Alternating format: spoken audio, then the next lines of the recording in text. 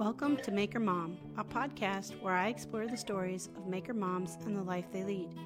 Each week I will bring you the behind-the-scenes story of a new maker mom. I'm Katie Freeman, a furniture designer and content creator running freemanfurnishings.com and your host of the Maker Mom podcast. You can find Maker Moms hanging out in the Facebook community at Maker Moms and on the web at makermompodcast.com. If you love what you hear, please subscribe, leave a stellar review, and share this out with other maker moms you know.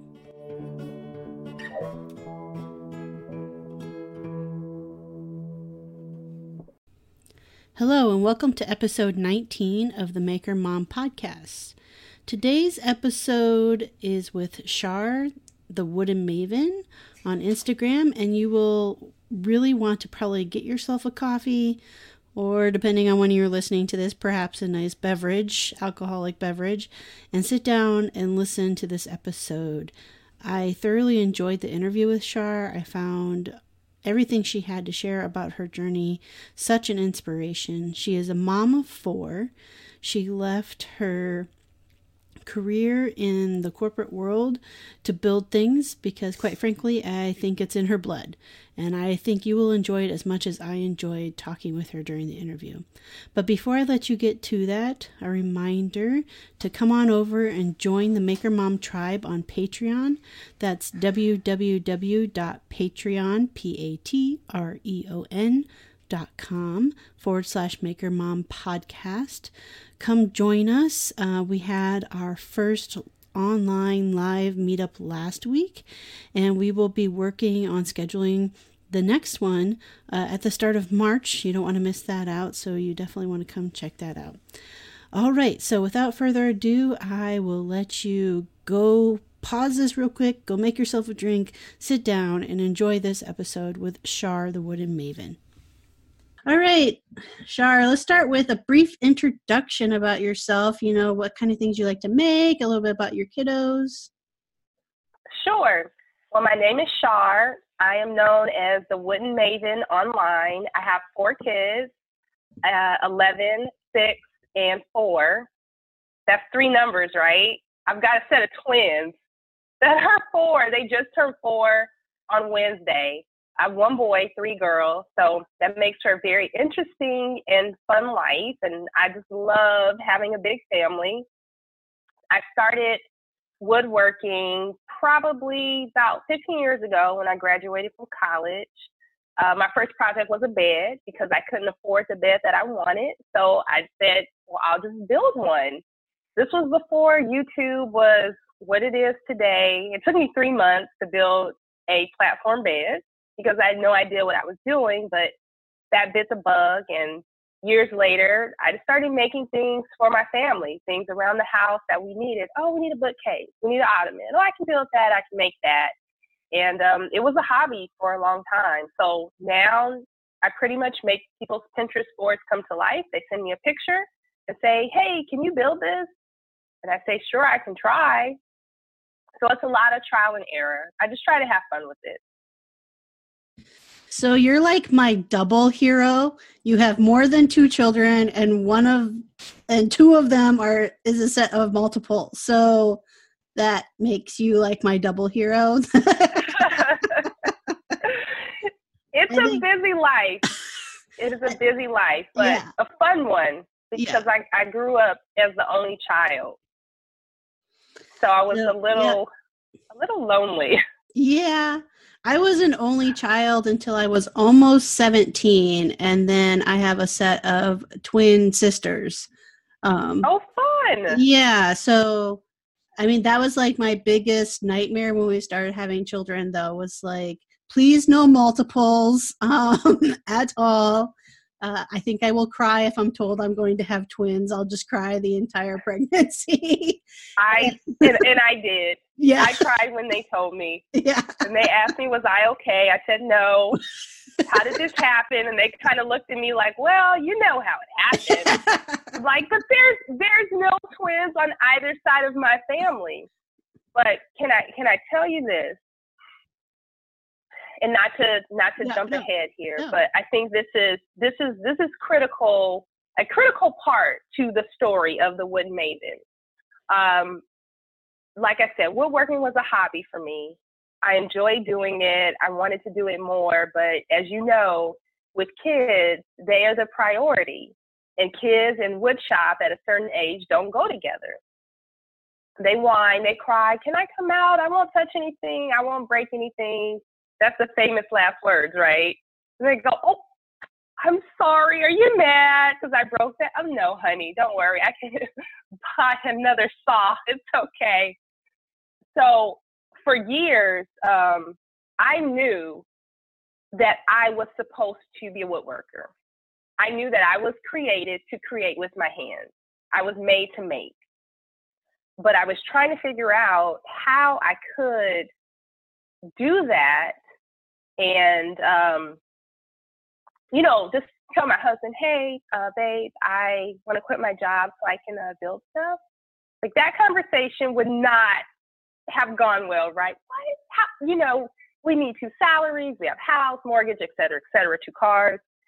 And, there was just this yearning. I would go to work, go to this office. I had this huge corner office when I was in corporate America, floor to ceiling windows, overlooking the highway. It was great, right? I had arrived. I had made it. And I was empty. I said, I really wish I was just build. I just want to build. Like, I don't want to be a millionaire. I don't want to be famous, or I just want to build stuff. Like, I didn't want to sell it. I just want to build it and give it away. But how can that happen? That in a real life scenario, that can't happen. And magically, I ended up pregnant with twins. And I'm just crying. I'm like, why? 4 kids. Oh my gosh, can I do this? So, I had the twins. It was an extremely rough pregnancy, to say the least. And I'm going to go out on a limb here and say that most of your listeners are also moms. So I think TMI may be okay. But on top of suddenly surprisingly getting pregnant with twins and having a really rough pregnancy, I almost didn't make it to the hospital to have them. And they didn't have enough time to give me an epidural. So I had to deliver the twins with no drugs. So I'm okay, I'm hero here. I think I can handle most things in life. So, I went back to work after I had the twins, but still just this emptiness. And then, it's like a ton of bricks. It hit me. I could leave my job, stay home with the twins, and build stuff. And the second I told my husband, he's like, okay, that works. And that's how it all started. And I said, okay, they were my ticket out of corporate America. I don't have favorites, but they were sort of the gateway to the life that I was meant to live. So that's really how I was able to, have the opportunity to get to where I am today. And I'm grateful for all of my children. I'll send you pictures. No, that's awesome. And I think, that will resonate with a lot of the people who listen, to the podcast and just maker moms in general. Like, you feel that need, like you really want to build. I hadn't made it to a corner office yet, but yes, I was in, corporate America, and I still am part-time corporate America just because I can't make a full-time living yet out of my business. But I think at least for me, that really resonates as far as that inner need and definitely not feeling fulfilled. It's I can be really good at the job I do. It's not like I'm doing a poor job or anything, but it's just not, it doesn't speak to your soul. And after a while that weighs heavy, I think, on anybody. Exactly. You're right. Yeah. All right. So I'm going to make you step back a little bit. Tell us a little bit about your childhood. You said you were from a big family. So what was that like? I was actually the only child. Oh, only child. Which Sorry. is why, Yep. which is why I like having a big family now. So I grew up with it was my mom and I, and I was involved in everything. If I said that I wanted to try it, I did it. Volleyball, cheerleading, basketball, baton, Girl Scouts, spelling bees, you name it, I was there.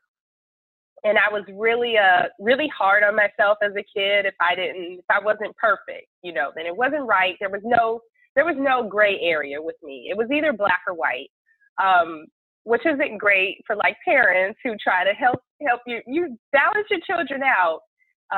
So my mom and I always make a joke because she used to always say there's no gray area. And then we ended up having a son, my husband and I, our son, his name is Grayson. He's my gray son. So he's our only boy. He's my middle area. So I finally got my gray area, Mom. But it was a good childhood. I had, lots of cousins and friends. We did different things together. And I think I was always sort of born and driven to be some sort of entrepreneur. I would always set up little shops in my house selling pencils and paper and call my grandmother, my aunts over, would you guys like to come to my shop today and get a manicure and pedicure? So I always had this drive to kind of do my own thing and chart my own path, my own growth. I think one of the most interesting things that happened to me as a child, the WNBA, I think it was maybe around 1995, their inaugural season. I was at the mall one day and there were some people there saying, we're looking for kid reporters to report for the first season of the WNBA. You have to memorize the script and read it. So I grabbed the script, read it. They called me 2 days later and told me that I got the job. So I was the first kid beat reporter for the WNBA. So I got to go to the locker room of the LA Sparks, meet Lisa Leslie, all the bigwigs. There were guys there from the NBA, and then I had to type up a report, go to the radio station early in the morning, and, give my overview of the game that I saw a couple of days ago. It was an amazing experience. So I think my childhood was pretty cool. There was never a no, you can't do that, or no, you can't try that. And I think that is why, against all the odds on paper, I'm able to do something that is still, even though there's a lot of women doing it, I mean, if you compare that to men, the numbers are still substantially low. But because I've always had that belief in freedom, that you chart your own course, you don't have to do step 1, 2, 3, 4. I'm on step 1, then I go to step F, then I go back to little A. I'm a mom. I have 4 kids. I have a mortgage, a house, a bills, commitments, friends. And guess what? I also like to build things out of wood. I'd rather buy power tools than clothes. Absolutely. Was there any one kind of creative avenue that you gravitated towards, kind of as a kid and as you started to grow into your teenage years in high school? I don't think so. I was still in that phase of, let me just try this out for a little while and see if I liked it. I was really into basketball as a teenager, so I spent a lot of my time playing sports. But never anything that I felt like, oh, I'm definitely sure that this is what I want to do with the rest of my life. That didn't become clear until after college, when I was like, I think I like building stuff, and I want to do that for the rest of my life. So I tried many, many different things, my teenage years and my younger years, but nothing ever stuck until now. Okay. Yeah. I'm still young, right? That's right. So what did you go to college for? I went to Clark Atlanta University, and I got my degree in public relations and mass communications. I really enjoyed events and talking to people and coming up with things on the fly. That was my thing. I can give you the greatest answer, and then if you asked me to repeat it, I probably couldn't. But I really gravitated to the event side, and that's pretty much what I did as far as my corporate career. surrounding events and facilities until 3 years ago. Okay, awesome. I think that probably can serve you well, though. I'm sure you have an advantage when it comes to some customer service skills with that as your background. Yes, definitely. All right, so you've been woodworking for 15 years, full-time for the last 3, right? And right. I know that your twins were your kind of your, I don't want to say gateway drug, but a little bit of your gateway drug into yes. full-time woodworking. So though, when you made that step from, corporate world to staying at home and building stuff, at that point, was it still like, was there the intention of turning it into a business, or was it, I'll stay home and still have this like hobby? My initial intention was I'll stay home and have this hobby. I never had a plan as to how far it would go or which direction it would go in. But I will say about halfway into my domestic goddess stay at home, I had a cousin, a millennial, who said, you should put some of your pictures on Instagram. I said, okay, this is like 2 years ago. So this is 20 years ago. Like, what's Instagram? I've heard of it. Well, it's just pictures. I said, well, people just look at pictures? Well, yeah. I said, okay, so what do I need to do? She said, well, you have to hashtag your pictures. What is a hashtag? So if you go back to like my very first entries, my posts, you'll see the hashtags in wrong places and you go, what? So she said, send me your pictures. I'll hashtag them for you. And she sort of got me started using Instagram. I'm still learning how to use it, but through that, in the past year, almost, I would say 80% of my commission projects and the opportunities have come as a result of being on Instagram. TV opportunities, podcast opportunities have all become of that. So it was never my intention to do any of this. I literally just wanted to build what my family needed, desk, bed. And I think at some point I said, well, it would be nice to have some financial backing in order to buy more tools and more lumber and more resources. So then through word of mouth, people would find out, hey, Shar, can you build this for me? Sure, no problem. Do you think you can make this? Sure, no problem. And now it's got to the point where I'm like, I need more time because the projects are constantly coming, which is a blessing because I never saw any of this coming. But I'm over the moon grateful that it has all happened. That's awesome. And I'm glad that, Instagram's been kind of an avenue for you to find that. Okay, so you're kind of getting started into this world of entrepreneurship with woodworking. And it sounds like, so right now it's mainly custom builds, correct? Yes, mostly custom builds.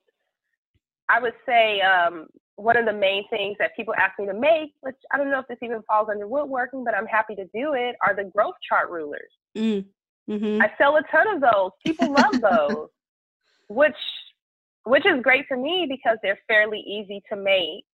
But yeah, right now it's just whatever someone wants. I do my best to make it. All right. Do you foresee in the future at all maybe starting your own kind of line of furniture or design? That's scary, Katie. I've never thought about it. And if I can go back to one thing, and I know for some people this may sound really scary and unwise, but I won't say that I plan for something to happen or have an end goal or a goal. And I'll tell you why. When you find yourself in a situation that you never thought you would be in, and you had another plan for your life. I'm talking about the twins, because months before them, we had our plan in place. Okay, sell our house in 3 years, get a larger house. We're happy. We've got our boy. We've got our girl. Life is good. We both got good jobs. Everything is great. And then almost immediately, that plan just went out the window. And that sort of, the only word I can think of is shell shock. It shell shocked me into like coming up with a plan. So I said, if I come up with a plan, it's going to go the opposite way. So what I say my goal is every day is to do something that contributes to my dream. And my dream is becoming a better builder and a maker, whether that's, perusing the internet, looking up new tips, watching videos, new ways to do certain things, learning things from people on social media, going outside, messing up a project and making that a scrap wood project.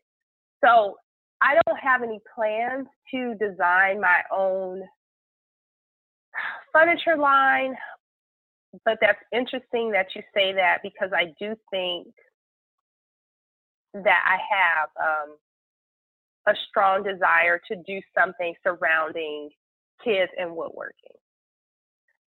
At my local makerspace here in Atlanta, it's called Decatur Makers. I teach kids woodworking classes. And that probably to me is one of the most exhilarating experiences as a woodworker. For you to be there the first time a kid turns on the saw and hears that noise and feels that power in their hands and sees that they were able to cut a piece of wood and they were able to put something together. Wood has been around since the beginning of time. People have been building since the beginning of time, but it's still a special experience for me. And I enjoy that along with my love of making things for my kids, their beds, their desks. So somewhere in my mind, I see maybe those things coming together later, teaching I really enjoy, and making things for kids. So who knows where that will lead me, but no concrete plans yet. Hey, who knows? Maybe you'll be the next Melissa and Doug and have your own line of wooden toys and furniture for kids. That would be awesome. I put it out there in the universe for you. You did. And you put it out there. So I'm going to call you one day and say, Katie, guess what? No way. Yeah. You put it out there. So. Just don't forget us little people when you become big and famous. Never. I'm still on the bottom of the totem pole. So as you've been kind of venturing into woodworking, as a business, has there been any hesitation or fear of making that leap into, from creating for your own friends and family to now you're creating for, people who are requesting pieces from you? Oh, every day. The anxiety's through the roof, because I always think, can I do this? Can I do this? Can I do this right? What if I mess up? I'm a business. I have to fix it at whatever cost. So with each project, there is a level of nervousness and anxiety, because I am a perfectionist, because it is my name. There is no fallback. I can't say, well, I'm sorry, it didn't work out, just deal with it. I say, no, I'll take it back. I'll fix it. Because if every job, every project that I have is based on word of mouth and not me advertising, the only thing I have to go on is other people's word and my actual work. So yes, there is a lot of pressure there for things to be right, which is why I'm okay with turning down some projects.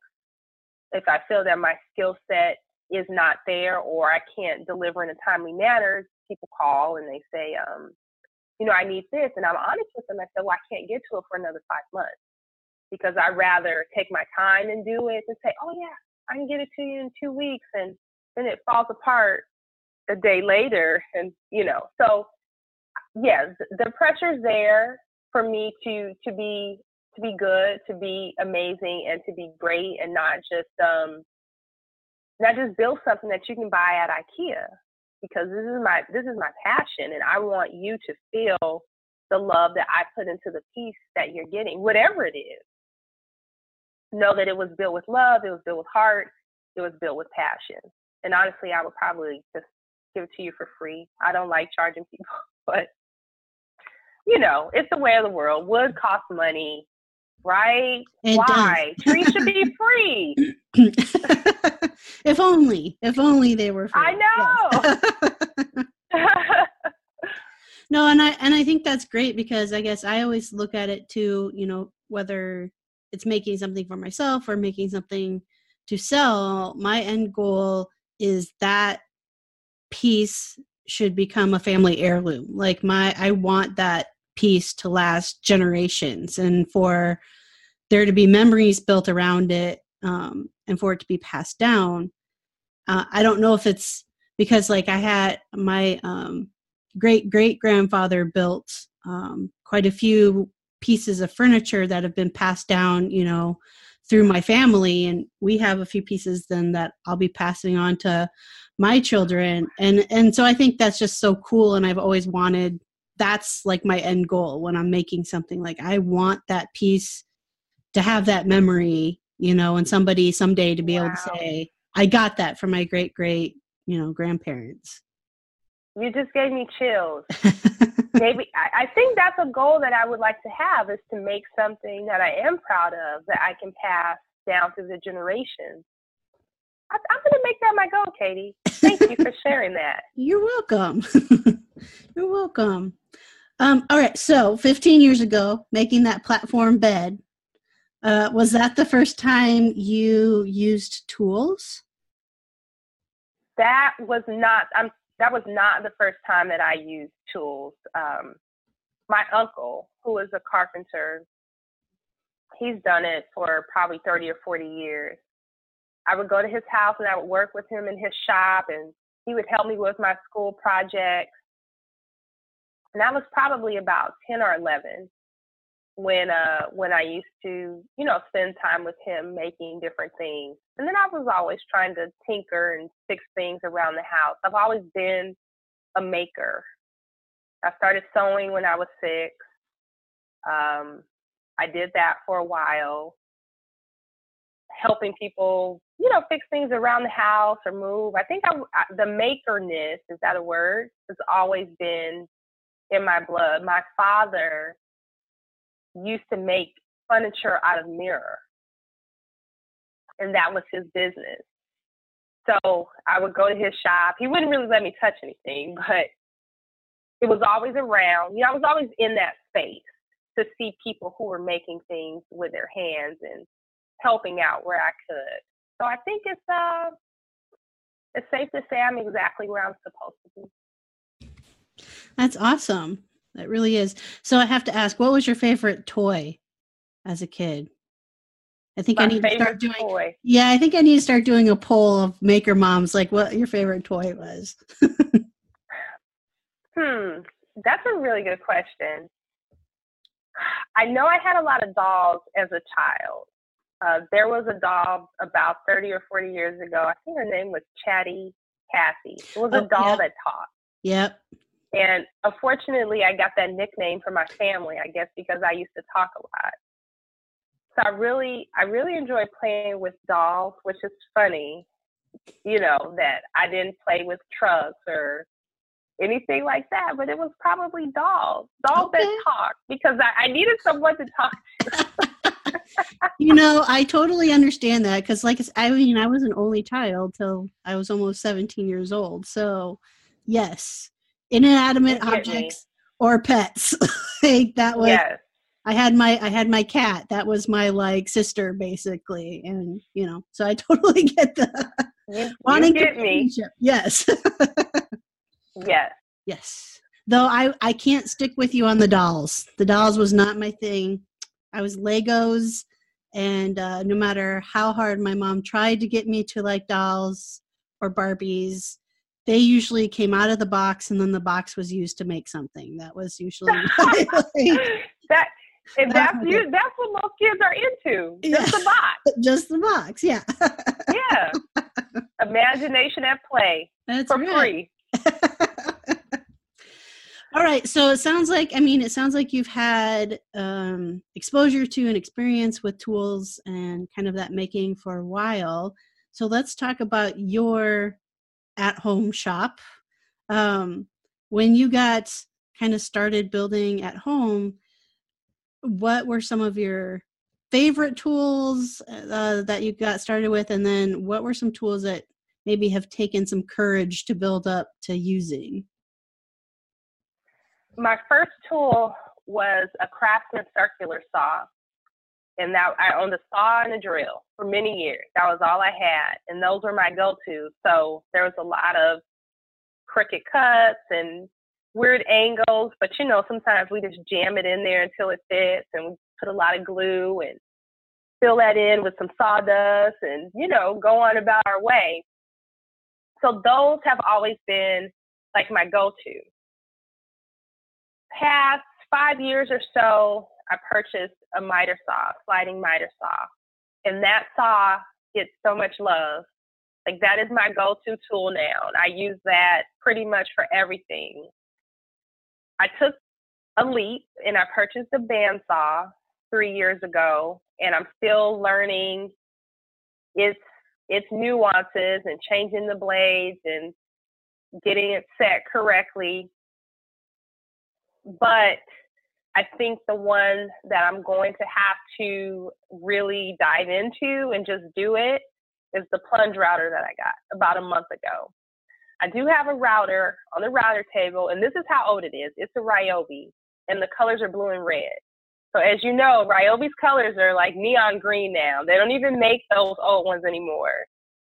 So this one that I have on the router table, it's so just awkward to change the bit that I never take it off the table. I said, okay, if I want to do some things overhead, I'm going to have to get another router. So I did get a Bosch router.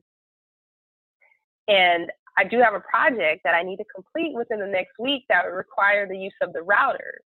So I am a little nervous about doing this, but I know that feeling that you get once you accomplish something that you didn't think you could do, it's such an amazing feeling.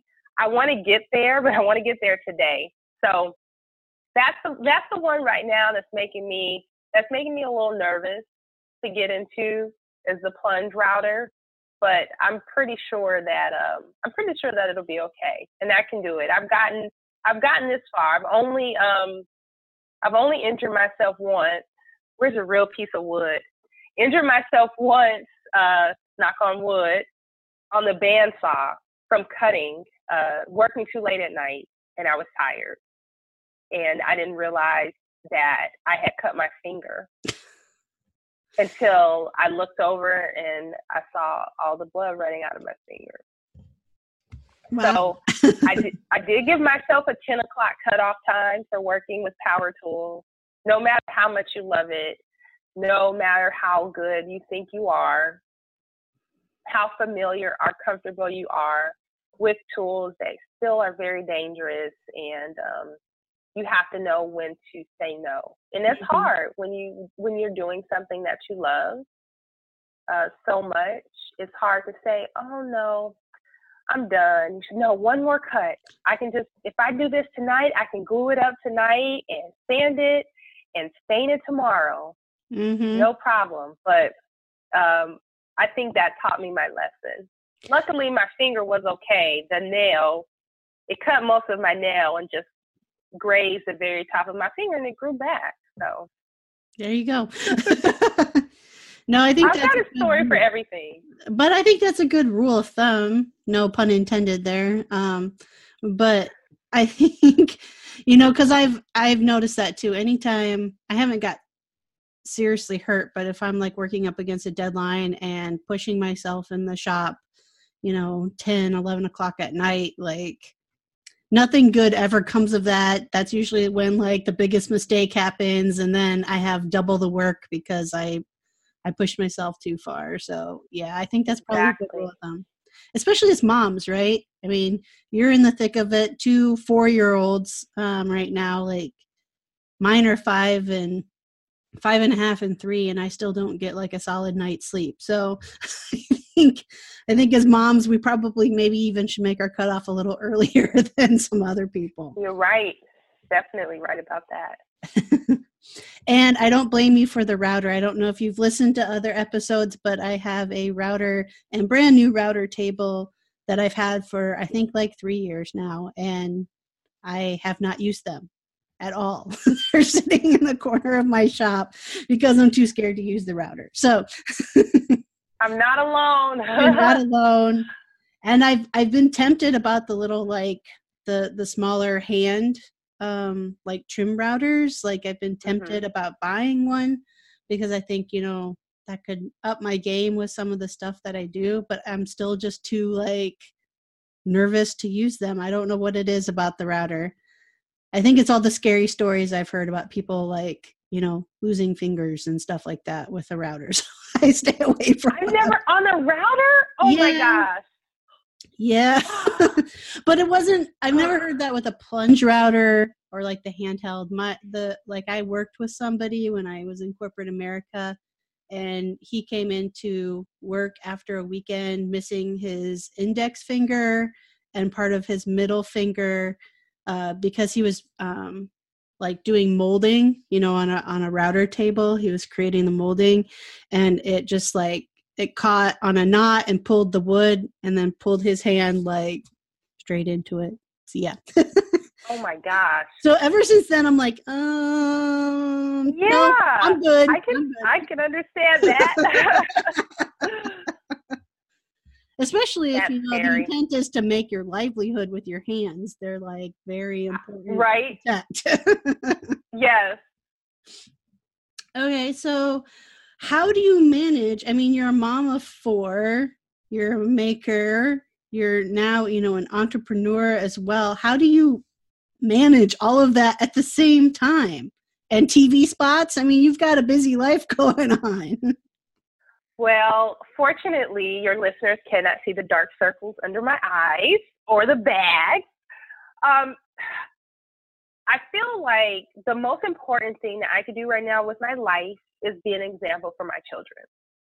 That no matter what you're up against, you have to go for your goal. You have to live for your passion. What are you living for? What are you doing? Do it with purpose and do a great job at it. I have an amazingly supportive family. My mom, my in-laws, our extended family, my friends, they step in a lot, when we need them for pickups, for carpool, for drop-offs, for meetings, for interviews, for time for me to work in the shop. So I'm extremely grateful to have them be in my life. And I would say I'm kind of an intense scheduler.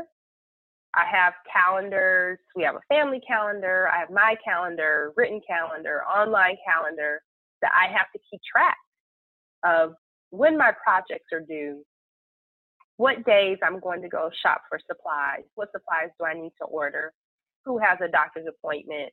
So all of these different pieces all have to fit together, and I write everything in pencil because it's constantly changing. I'm erasing, okay, you pick up this kid, I'll drop this one off, and my husband and I share a car.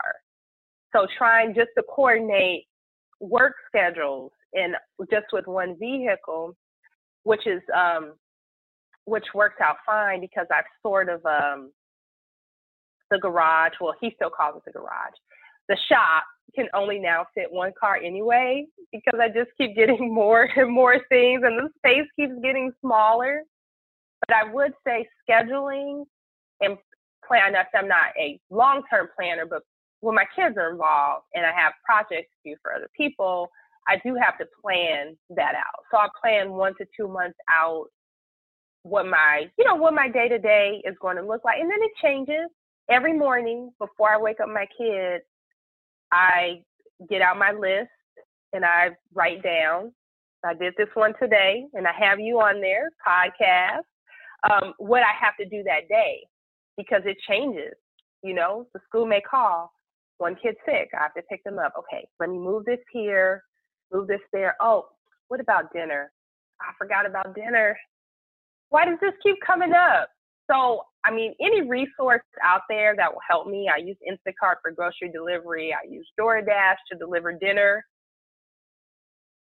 Just making sure that I plan and schedule and communicate that to my family helps me to be able to do what I love. Because right now, besides my family, that is the most important thing to me. If I can't build, if I can't make, I'm just not the same person. I needed to breathe. I have to build. I have to smell sawdust. You know the feeling. I do. I get cranky. I've been kind of cranky the last 2 weeks with kids home and not being able to get to the shop. I know. It's sort of like an addict. You're like, oh my gosh, I just want to build. I'll be right back, guys. My kids, they see me bundled up. Where are you going? Going outside for a minute. How long are you going to be out there? I don't know. Until I calm down. That's right.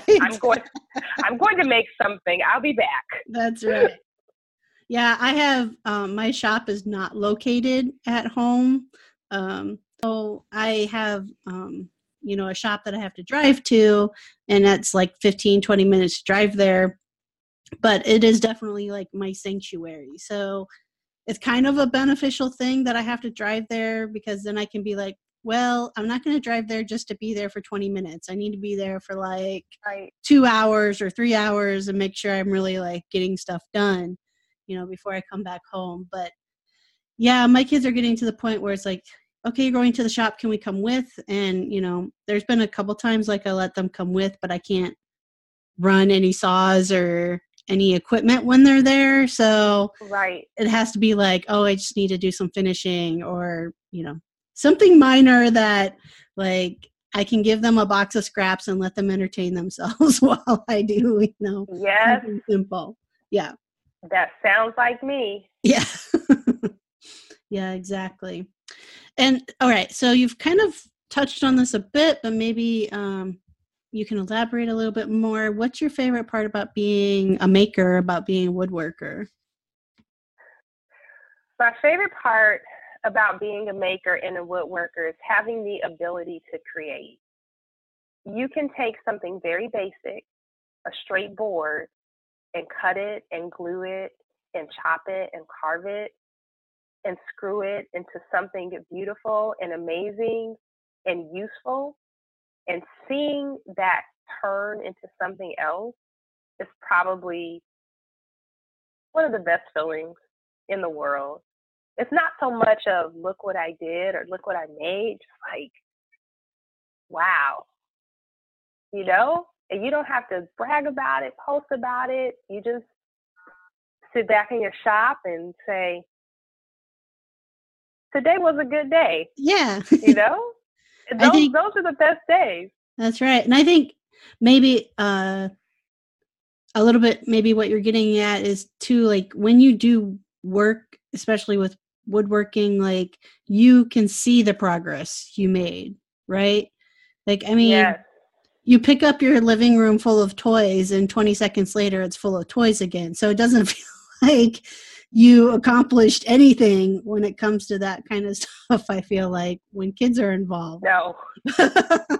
No, I wonder about myself, and I beat myself up every day. I just want a clean house. And I go, is it me? Like, am I not a clean person? And I no, Shar. Don't be so hard on yourself. But yeah, you're definitely right. Seeing the progress is a beautiful thing. Mm-hmm. I love that. I literally probably dream about like all the things that I want to make probably every day. It's usually my first thought of, oh, I can build this or I can make this. I think my challenge is creating things that don't already exist. Yeah. You mean coming up with new ways. Yeah, coming up with new ways or new. I get that. Like that's usually how my projects end up. Like I'll think of some crazy design idea in my head. And it could be months before I get there just because I have to like in my head work out every detail. Like, well, how would I connect that piece to that piece? Or how would I make that cut? Or if I really want to do, this, and this, like, how do I do that? And so it usually ends up being less crazy by the time I actually make the thing, because I try to boil it down to, okay, what's my skill set? Like, yes, that would be really cool to make that, but I'm not there yet. So what can I do? Yeah. And, you know, it gets narrowed down a bit. But yeah, I think I think that's great to always like challenge yourself. I think, like, personally, I think that's why I enjoy bringing in other mediums into woodworking, just because then that gives me that challenge of like coming up with something brand new, you know, by mixing in a different medium with it, like resin. And I know resin's like really hot right now and everybody's doing it. I know. I saw your table and I said, if I make a river table, I'll be the last person in the world that hasn't made one yet, but I still want to do one. I saw yours. I was like, she makes it look so easy.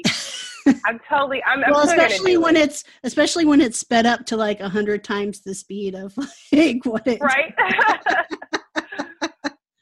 Don't worry. That table that I posted just recently, it took me 9 months to complete. And yeah, that was a long project and my first, though there's more to come for sure. But yeah, that's my main thing right now, is just trying to think up cool. And I think because of the kids, you know, watching different shows and like Disney and the idea that everything's magical. Like I really want to bring out that emotion out of people when they see one of my pieces. Like, that's magic. Like how is that even possible? And so it's always a challenge of thinking of how to make something look A, simple, and B, you know, like magic's involved with it. Smoke and mirrors. That's right. That's what I tell you. The power of social media, the internet, and TV. It can change your mind. When I did the PBA Atlanta special, and people were sending me messages, they said, "Oh my gosh, your shop looks so big. Where, you know?" And I'm like, wait a minute. I said, first of all, that's not my shop. That is a maker space where I go to use some of their tools. But the way that you look at it, it looks like that. I mean, that is where I spend a lot of my time. And yes, I pay membership. So yeah, we can say it's my shop, but I also have a garage where most of my tools are, which is not nearly as big as that. But it's interesting how you can, you control the narrative by what you put out and what you display. And you can be as cool as you want to be or not. And, you know, I don't think I'm that cool. I'm like, you know, I wish that I could set up all my shots and make them perfect in the light. And I'm like, no, I am like hashtag real life, hashtag mom life, like 24/7, you know, like what you see is what you get. Maybe one day I'll be cool enough to like go, oh, wow, Char is so cool. I'm like, yeah, I'm just a mom in the shop doing some stuff, you know? But I think that's what I know that's, you know, something I appreciate about your account. And I think other people appreciate too about your, you know, like on Instagram and stuff, is that you are very real. You're very much like, look, this is life and all its mess, because life is, I won't swear on the podcast, but life is freaking messy, right? So there's no, that's just the reality of life, especially life with kids. It's crazy. It's nonstop motion, and you might love every bit of it, but it's not like Pinterest worthy pictures and, you know, Home Beautiful magazine type of pictures and stuff like that. It's just no. We should start our own Pinterest board, like real life Pinterest.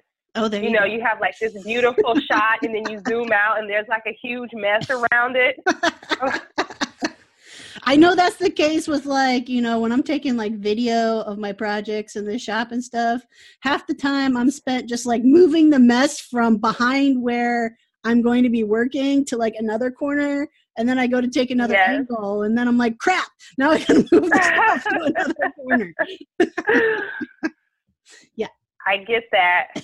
I totally get it.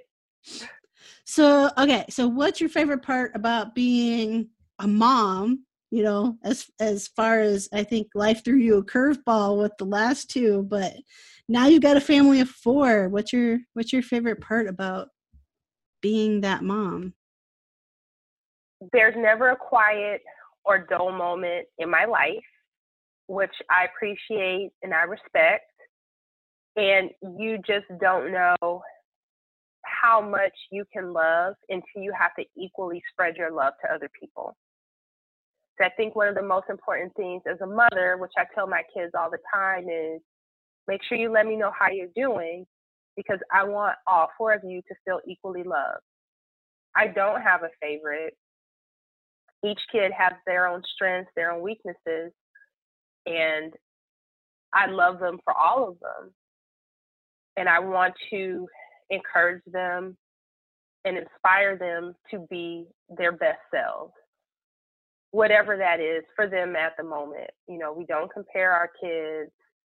We do our best to treat them all equally, even though one may be extremely naughty one day and be in a lot of trouble that day, and there may be timeouts and other punishments that come along with it. But I really like being an inspiration to them. You know, they get to see the best and the worst of me. If I've had a rough day in the shop, I mean, the cuts weren't working, the angles weren't lining up, the stain was the wrong color. Like, I come in and I am not happy. Like, I am upset. You would think that something really bad happened. And in my world, it did. And, you know, they asked me what's wrong. You know, things didn't go well today. They didn't go great for me. And I don't hide that. It's okay to have these emotions. But, you know, a few minutes later, I'll talk to them and I'll say, things didn't go well for me, but I'm going to try again tomorrow. And just be that living example, because small things in their world may not go good. A kid may not share a toy at school. To them, that's the worst. But if they know how to handle it, they can be better kids. Oh, well, you know what? That's okay. I'll go play with something else. But I try and be that real life example. Things didn't go great for me today, but you know what, guys? Tomorrow's another day, and I'm going to go back out there and try again. So I really like inspiring my children, and just to know that you are responsible for either putting some greatness out into the world by raising beautiful little humans, or putting somebody out into the world that is not contributing to society at all. And I don't want to go the route of the latter. I want them to say, you know what? My mom was a woodworker, and they'll tell their friends. Like, they tell their friends, my mom's on TV. You know, my mom's a woodworker, and they're proud of that. You know, they never said that when I was working. My mom went to work today. She works in an office.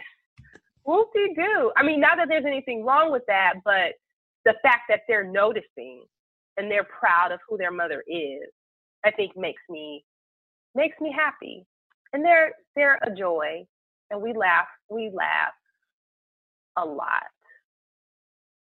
I'm the cool parent. I'm the, you know, all right, it'll be okay, guys. No big deal. You know, sometimes it's that fine line whether you should laugh at your kids or discipline them when they do something. I go, you shouldn't do that, and I have to go in the room and laugh because I can't believe you just did that. That's not okay. Please don't do that in public, okay? Thank you. Yes, absolutely. And I love that lesson of like persistence too. You know, I recently, and I posted about it a little while ago, where I made like a resin and wood light, and everything about that project went wrong. Everything, you know, where it was like in my shop, I wanted to throw the thing across the room because I was that frustrated with it. But it ended up, you know, turning into like an awesome lesson, because the day I came home and was super frustrated with how things were going in the shop with that, you know, my son was like drawing, and he he was having a difficult time making what he wanted to make while drawing, and he just got so frustrated and so upset, and it gave me the chance to like kind of step back, take a breath of my own about my own project, and like tell him about that project and be like, this is what happened to me today in the shop, and be like, but you know what? Things can be beautiful when they're mistakes, and we'll go back and try it again later.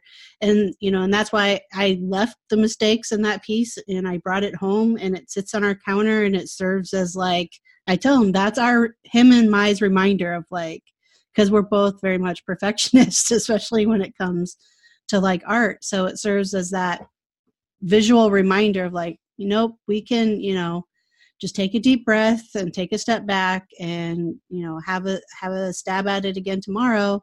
And if it's still not perfect, that's okay, because right. I think you will agree woodworking, no matter how hard you try, is never perfect, ever. Nope, never. You can't control, an organic substance like wood, no matter how hard you try. Right. Yeah. Though I do like your point of like beating it into place and filling it with glue and sawdust. That is sometimes what has to happen. Yep. Plan B. That's always right. works. That's sometimes. Right. No one will know. That's right. Just you, right? Right. So have there been any hurdles or challenges you feel you've had to kind of face or come up against being a woman in still kind of a predominantly, male dominated field or hobby? Absolutely. There was one incident that still bothers me a little bit to this day. I was teaching a class and I made a prototype of a birdhouse, and I printed the instructions out. And there were some other seasoned woodworkers who were going to be helping with this particular class. And this older gentleman who was probably twice my age, almost twice my age. And he takes the birdhouse and he says, what is this? I said, well, it's a prototype, so we can show the kids this is what they're going to be making. Well, this side is too short and this side's too long. He takes my birdhouse, goes into the wood shop, and builds a completely new house. And mind you, we're teaching 6 and 7-year-olds. Doesn't have to be perfect. I mean, even, you know what I mean, perfectionist, but I mean, let's not overdo it here. And I was more shocked than I was hurt that he did that. But immediately, the thought came into my mind and said, okay, Shar, if this is the path that you truly want to take in life, you're going to have to deal with this more. You walk into a room of 50, 60-year-old men, white men. I'm a young Black woman, and I say to them, this is what we're making. They're going to look at me and go, what do you know? I mean, it's sad, but it's true. And I'm okay with that. I'm not going to stop building. I'm not going anywhere. You may have been doing it longer. That doesn't necessarily make you better. But that did bother me a little bit that he did that. But I went on and, I taught the class and we made the houses, and they were, the kids were fine. They were just there to have fun. A lot of the classes that I'm in, because I still do a lot of continuing education to learn new and different things. Yeah, I am usually the only woman there. And because I look younger than what I am, a lot of them will treat me, like their daughter. So, come here, let me show you this, or like a sister kind of thing. And I'm like, I got it. I can handle it. But it's just still that, men have that sort of nature. They want to fix things for women. They want to do things for women. We're sometimes still seen as helpless, that we can't do it on our own, and that's okay. So I will let my work continue to speak for itself, rather than walk into a room and announce myself, because it's not about me. It's about these hands and the skill that they can do and the things that they can create. So I'm totally okay with it, but I definitely see moving forward in the future the pushback, which I think happens in any industry. You know, when I was in corporate America before I had the twins, they told me, they said, "Oh, you probably won't come back because we don't see how you can do this job with 4 kids." And I said, "That's not fair for you to make that decision for me. I love working. I enjoy having a job. But other people will look at you and they will make an assumption within seconds based on the little information that they have." So I don't want to say I'm used to it or that it's okay because it's not okay. But as long as you keep pushing forward with what you want to do, I think ultimately you'll be you will be okay and you will earn the respect that you deserve. I really appreciate you sharing that story. I do want to say I'm sorry somebody did that to you. I think that was really not very nice of them to do that. I mean, to me, it takes mansplaining to a whole new level, but I feel sometimes like you said, your work will gain respect. I'm hopeful though for a future where that's not the case, where women can walk into any kind of trade, I would say any kind of trade, and not be second guessed based on their gender for the skills that they have. Because sadly, it's not the same yet, right? For men, like they don't have to walk into a shop and prove that they know what they're doing. It's automatically expected that they know what they're doing. And I know many maker moms who have been on the podcast have said, you know, their husbands have no idea what they're doing with tools. Like, so it's not, it's not like, you know, if you're born with a Y chromosome, you all already know how to use a tool. It has nothing to do with that. So has everything to do with interest and, you know, your ability just based on how much you've learned so far. Right. Yeah. You already kind of mentioned what you hope for your kids to kind of learn from watching you. Is there any, especially with the woodworking, but is there anything, you know, as an entrepreneur, as a mom who's creating her own business, what do you hope that your kids kind of learn from that? I hope that my kids learn discipline, respect, kindness, and passion and persistence from watching me do what I do, not just in the shop, but the way that I speak to people, the way that I engage with people, the way that I treat people, the way that I allow people to treat me. I realize that they're watching everything that I'm doing and some of the things that I'm not doing, which sometimes speak louder, the things that you don't do. You know, getting angry quickly when something doesn't go right, learning how to work out your problems, and being patient with yourself, because as someone who wants something to go right all the time and all my projects to come out flawlessly, I see that manifesting in the way that my children are when things don't go right for them. And of course, they're children. You expect things like that to happen, but I always tell them, don't let your emotions control you.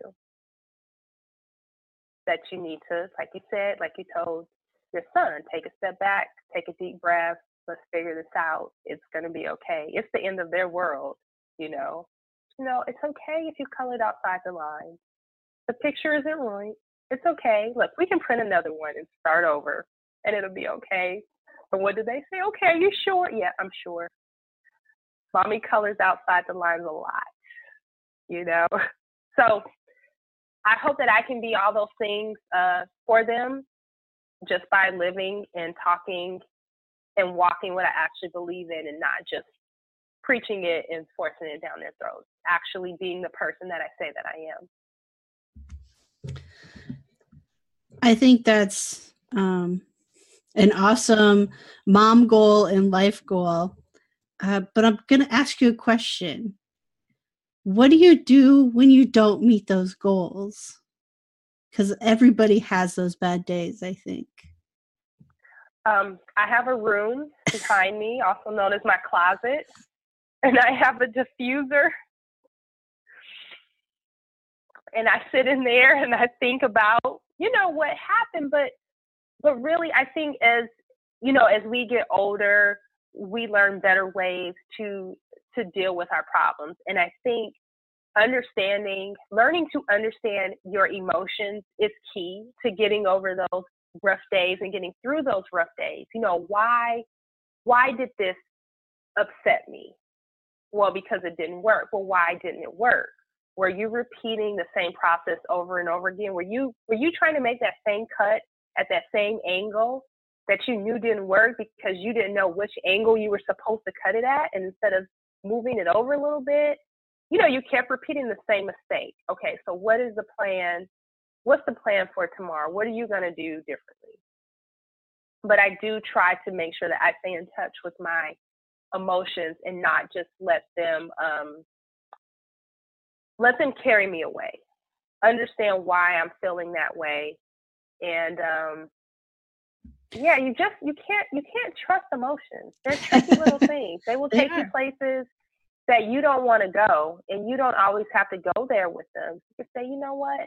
I'm not going to allow anybody else's perception or words or thoughts control the way that I feel right now, because I'm responsible for my mental health. I'm responsible for my happiness. And as you know, as a mom, if mom is not happy, nobody is happy. This is true. So I know that I cannot spread that negative energy throughout my home and with my family, because then everybody's kind of cranky and snapping at each other. And then, in the back of your mind, you think, oh, wow, I actually have that much power to influence that many people under the age of 12. Good for me.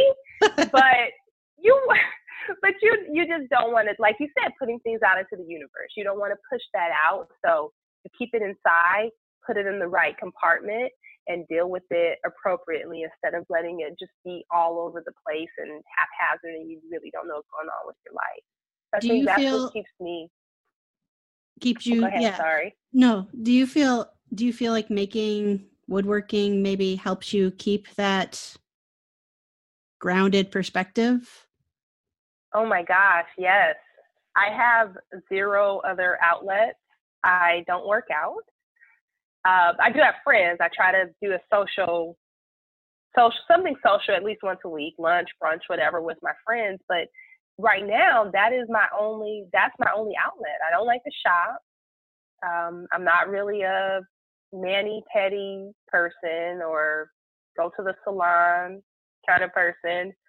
So that is my outlet, because it gives me a chance to take a break from the regular routine of the day. It gives me a chance to do something that I enjoy, which is being creative, coming up with new ways to do things. And, with woodworking, it's not all about following a plan, because most of what we do is our own plan. And you don't know what you're doing until you're already in it. I thought I was going to use a number 6 screw, but that screw completely failed through the project. So I need a number 8, and maybe I need to use a pocket screw instead of just a standard wood screw, because it's not, so you're constantly, woodworking is about strategy more than it's about constructing something, which I enjoy that aspect of it quite a bit. But yeah, it definitely keeps me grounded and gives me an outlet and helps me to remain calm amidst all the many moving parts that I have going on in my life right now. Yeah, I definitely that resonates with me big time for sure. It's very helpful to keep emotions in check. So what kind of advice or words of encouragement would you give to other moms who want to tackle a new skill such as making or DIY, but maybe hesitant to get started? Hi, moms. This is Shar, your fellow maker. This is a public service announcement that I want to share with you. If there is something that you are thinking about, if there is something that you are passionate about, each and every day you have to do something towards that goal, whether that's reading, talking to someone who's already doing it. If you can't find the time to do it every day, you must not really want to do it. If that's 5 minutes, if I can do it with 4 kids, 4, okay? And 2 of them are wild twins, wild. They're the reason why the chime is on the door, because they like to sneak out the house. If I can do it, I know that you can do it. All you have to do is take that first step. It's gonna be nerve-wracking. It's gonna be scary. You're gonna wonder if someone is judging you. Your work doesn't stack up against everybody else's on Instagram or Facebook or whatever. But you have to chart your own path. You have to tell your own story. There's nobody else like you doing what you do. So at whatever cost, safely, you have to go after that DIY dream, that woodworker dream, that maker dream. You just have to create it, because everybody had to start somewhere.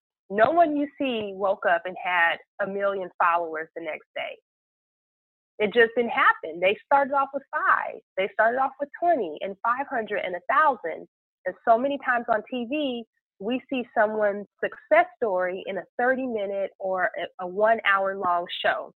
And it talks about rags to riches. And then in our minds, we think, oh my gosh, it's almost like overnight success. But very rarely do you hear the backstory, the real backstory, because that backstory was 20 years in the making. There's no such thing as an overnight success. So you start today.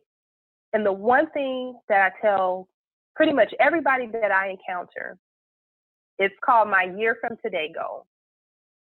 If there's somewhere else you want to be in your life, with your life, in your career, make a promise to yourself that 1 year from today, you won't be in the same position. It could be something small.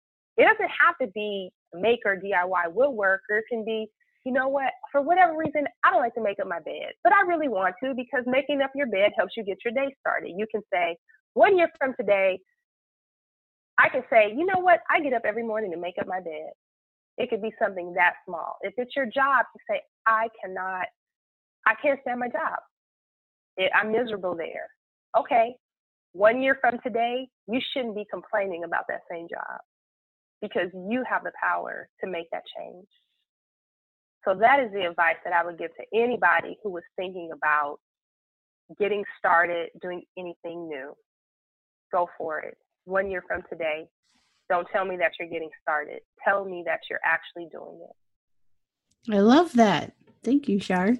You're welcome. Yeah. So the big important thing, how can people find out more about you? Where can people go to find you on all of the internet places? You can find me hanging out most of the time on Instagram. I'm Wooden Maven on Instagram. I am the Wooden Maven on Facebook. I also have a blog. It is thewoodenmaven.com. And if you're in Atlanta, look me up. And I love meeting other makers and getting together and sharing stories and inspiring one another. And of course, you can also find me on this podcast. That's right. Exactly. And I'll make sure that in the show notes for your episode that all of that information is there so everybody can find you. And since you said you're in Atlanta, and I know your episode will probably air before Workbench Con, but can everybody look for you and meet you there? Yes, definitely. Oh my goodness. Can I tell you how excited I am to go to Workbench Con? Because I'm telling you, a year ago, before I got on Instagram, I thought there were no other female woodworkers. I mean, oh my gosh, I'm the only one in the world. How did this happen? So to be able to meet, because you're going too, right, Katie? Yep, I'll be there too. To be able to meet you and everybody else that I've been talking to on social media will be like the highlight of my year. And the good news is I literally live walking distance from it. Wow. Nice. So hopefully the weather will be nice enough and I can just walk over there and walk home and ask my husband if we can have an after party here. Ooh. After party. Woodworkers of IG after party at Char's house. So yes, so if you're listening to this podcast, look for me, Char Miller King, also known as the Wooden Maven, at Workbench Con later this month. I'll be there. Awesome. Last year for the Workbench Con, it was like in the 80s. So I'm hoping that weather returns for the conference because that would be awesome. It would especially be awesome for us who are stuck in the Midwest in like 0-degree weather. So it would be nice to bet. Yeah. Yes. And possible after party at Char's. Yes. Possible after party. Gotta clear that with the husband. Yeah. And the kids. That's understandable for sure. I will say that I think the excitement of getting to meet everybody in person, right, that you've been interacting with online, at least last year, led to a lot of late night, led to, like 1 a.m., 2 a.m. still being up and just, talking shop and stuff. And it was a great time. So it felt a little bit like back in my college days. I think I might need to get extra sleep in advance to be prepped this year for all of that. Well, thanks for the heads up, because when I brought my ticket, I told my husband, I said, just so you know, I may or may not be home for about 3 days. I think that's a very fair statement to make. And he knows how I am, so I don't think that he'll expect to see much of me. I've already put everybody on alert. We've got carpool taken care of with the kids. So I am free and clear. I am officially off duty those 3 days. And I am so looking forward. I mean, I couldn't imagine like a better scenario. A convention in my city, near my home, and I get to be with the people that do things that I love the most in the world. I mean, come on. It doesn't get any better than that. It doesn't. It doesn't. So yeah, I'm excited and I look forward to meeting you. Yeah. In person. Exactly. Yes. Exactly. Well, thank you again, Char, for taking the time to talk with me today. Thank you so much for having me, Katie. I really enjoyed it. Yeah. So again, that was Char with the Wooden Maven, and I will include all of the ways you can follow her journey online in the show notes.